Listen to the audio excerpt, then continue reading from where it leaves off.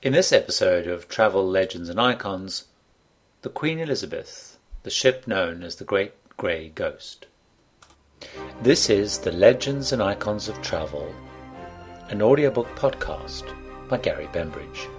The stories behind the most famous legends and icons of travel across the years, from the book of the same name being written by Gary Bembridge.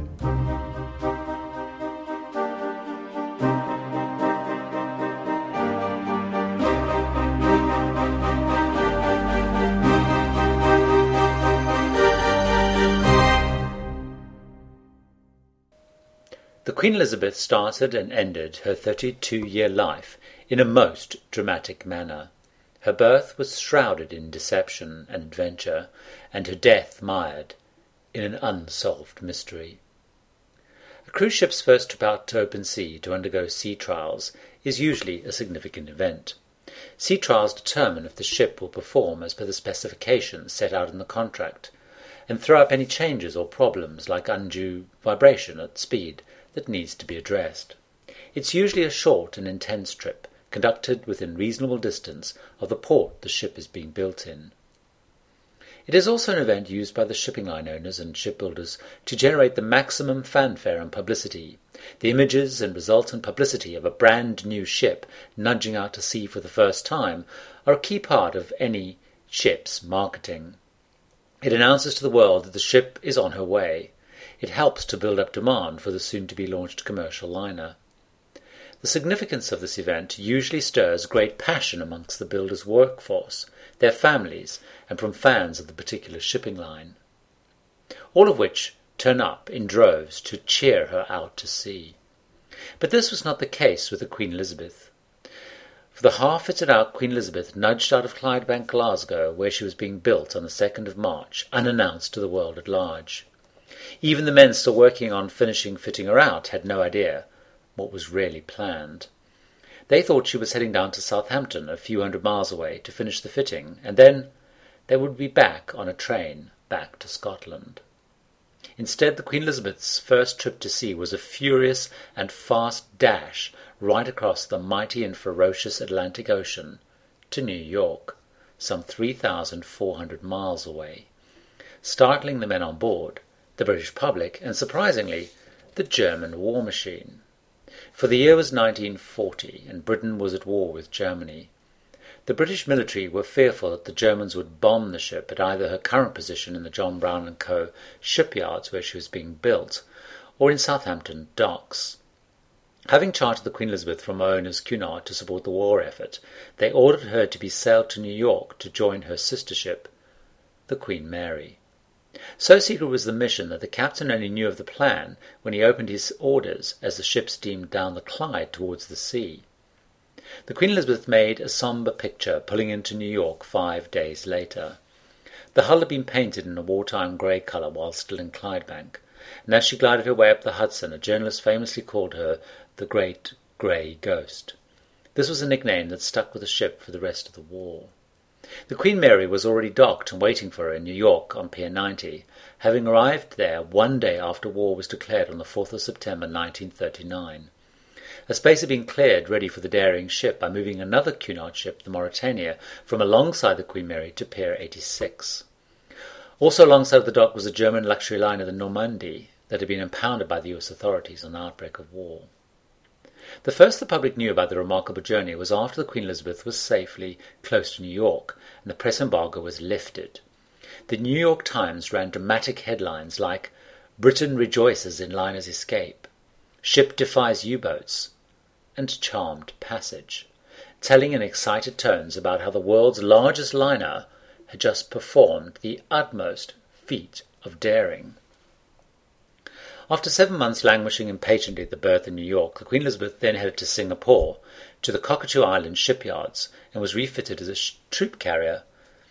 Over the course of the war, she carried over 750,000 troops, and only managed to avoid attack or any serious incident, despite plying back and forth across the German submarine-patrolled Atlantic 62 times, because of her power and speed.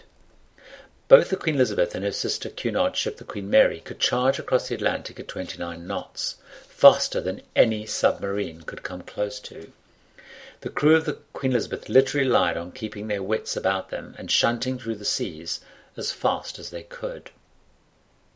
The story is even more remarkable when considering that the Queen Elizabeth was commanded and run throughout the war by crew from Cunard and not the Navy. The ships were not commandeered by the British government for the war effort, but were chartered. The 83,673-ton Queen Elizabeth would carry around 15,000 troops on a trip, versus around the 2,280 passengers she was designed to carry in peacetime. She delivered troops to most of war fronts, starting initially in the Suez and the Far East, then when the United States entered the war in 1942, to Europe to support the D-Day offensive. So important was this role that both the Queen Elizabeth and Queen Mary were playing that Adolf Hitler himself promised a generous bounty to any German U-boat commander that could sink either of the ships. Winston Churchill attributed the success of the Allies in the Second World War, and particularly the D-Day events that changed the course of the war, in no small part to the contribution the two Cunard sisters made in shuttling troops to the battleground. The D-Day push across the Channel into occupied France could never have taken place without having many thousands of troops. The entry of the United States into the war meant that troops were available, but they had to be moved across to Britain, and in great numbers, and quickly. Once the war ended, the now world-famous Queen Elizabeth was lovingly fitted out for the passenger Atlantic crossing service she had been designed for. As she had never entered service as a passenger ship and had only been half fitted out at the time she was chartered into the war effort, many of the never-used and luxurious fittings and furniture had been safely stored. When she entered service on the 16th of October 1946 after the fitting out at Gorwich on the Clyde, she made a stunning and glamorous debut at a time of post-war austerity, her plush interior designs often causing her to be described as a grand English country house at sea. After the war, the transatlantic market boomed. The war had created many personal links between the United States and the UK, and it was the only way to get to and from the United States. But by 1960s, all that had changed. In the 1950s, the Queen Elizabeth and Queen Mary made weekly crossings, often crossing mid-Atlantic, and they were often booked out well in advance, the style and grace of the two ships capturing the imagination of the increasingly adventurous and travel-hungry populations on both sides of the Atlantic. But after 1958, with the advent of a regular and reliable jet engine plane service, the days of crossing Atlantic by sea were doomed. Pan Am started flying using the new Boeing 707 in October 1958, and within a few years the number of people crossing by plane overtook and then decimated transatlantic ship traffic. In the 1960s it was not unusual to have fewer passengers than crew on the ship. Cunard, desperate to get the Queen Elizabeth to make money, commissioned a major refit in 1963, adding in features like an open-air pool and some limited air conditioning, items that had not been needed on the cold Atlantic, where people spent most time entertaining themselves, and usually indoors. They tried to use her as a cruise ship in areas like the Caribbean, but the ship was not suited for it. People found the ship too hot. There were not enough outdoor areas, and the draft of the ship, designed to slice through the rough Atlantic seas, was too deep to allow the ship to enter many of the ports. So finally in 1968, Cunard sold the ship for £3.25 million to a group of businessmen who had the idea of making the Queen Elizabeth into a stylish floating hotel in the Port Everglades in Florida. This exercise failed in less than a year after the ship was closed as a fire hazard by the local authorities, and after constantly losing money since opening. The ship was sold again in 1970 to a powerful Hong Kong shipping tycoon, C.Y. Yong. His vision was to turn the ship into a floating international university that would travel the world, a career that many fans and commentators believed was more fitting and worthy for this famous ship. The university was to be called, and ship to be renamed, C.Y.'s University, which was also a play on the tycoon's name. But while being fitted out in Hong Kong harbour for her new and exciting career, the Queen Elizabeth met her final fate. Just as the end of the refit was in sight, with only a few key things like the fire suppression system still to be completed, a series of fires broke out on the ship on the 9th of January 1972. The fire seemed to have broken out in a number of different places, suggesting arson. These fires raged through the ship all night, and by the next day the Queen Elizabeth seemed to give up and rolled onto her side in the harbour. The great grey ghost had kept on crashing defiantly and effortlessly through the oceans of the world all through the war, defying the whole German navy intent on destroying her. However, in spite of her power and speed, she finally succumbed to the humiliation of being ravaged by fire while sitting docile in a harbour. Even in death, though, she had retained some of her defiance. The Queen Elizabeth lay for almost 3 years in the Hong Kong harbour as a constant reminder to everyone who saw her about her life and her history, in spite of being a hazard to shipping.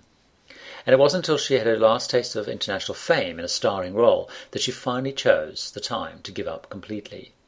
In 1974, her submerged bulk featured as the fictional base of the British Secret Service in the James Bond film The Man with the Golden Gun, a role that brought her again attention to millions of moviegoers worldwide, reminding them of what the Queen Elizabeth had been.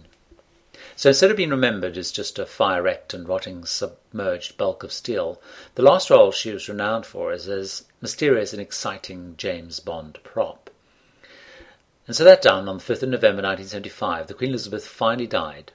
She rolled over and spewed out tons of oil that polluted the water in nearby beaches. It was only then that the ship was cut up and removed. Some of her apparently forms part of the landfill that was created for the building of the dramatic new Hong Kong airport. The real mystery of what happened that fatal day in 1972, and who was to blame, remaining a cause of speculation and source of constant rumours and debate to this day. But even despite these rumours and mystery, this immense ship remains an icon to those who lived through or know the history of the Second World War. From the moment of the early drama in 1940, when she slipped out to sea untested with a civilian crew and wrapped in a grey war coat to defy the German U-boats and navy, she became a symbol of defiance.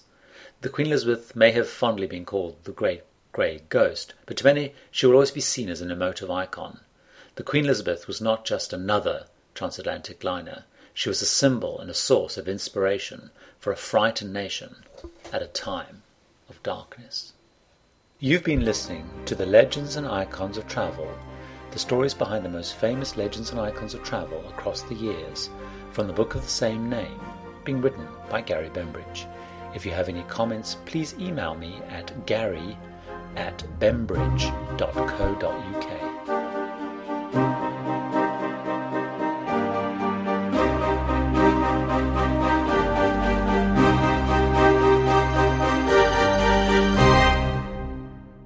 To subscribe to the podcast, search on iTunes or Yahoo for Legends and Icons of Travel.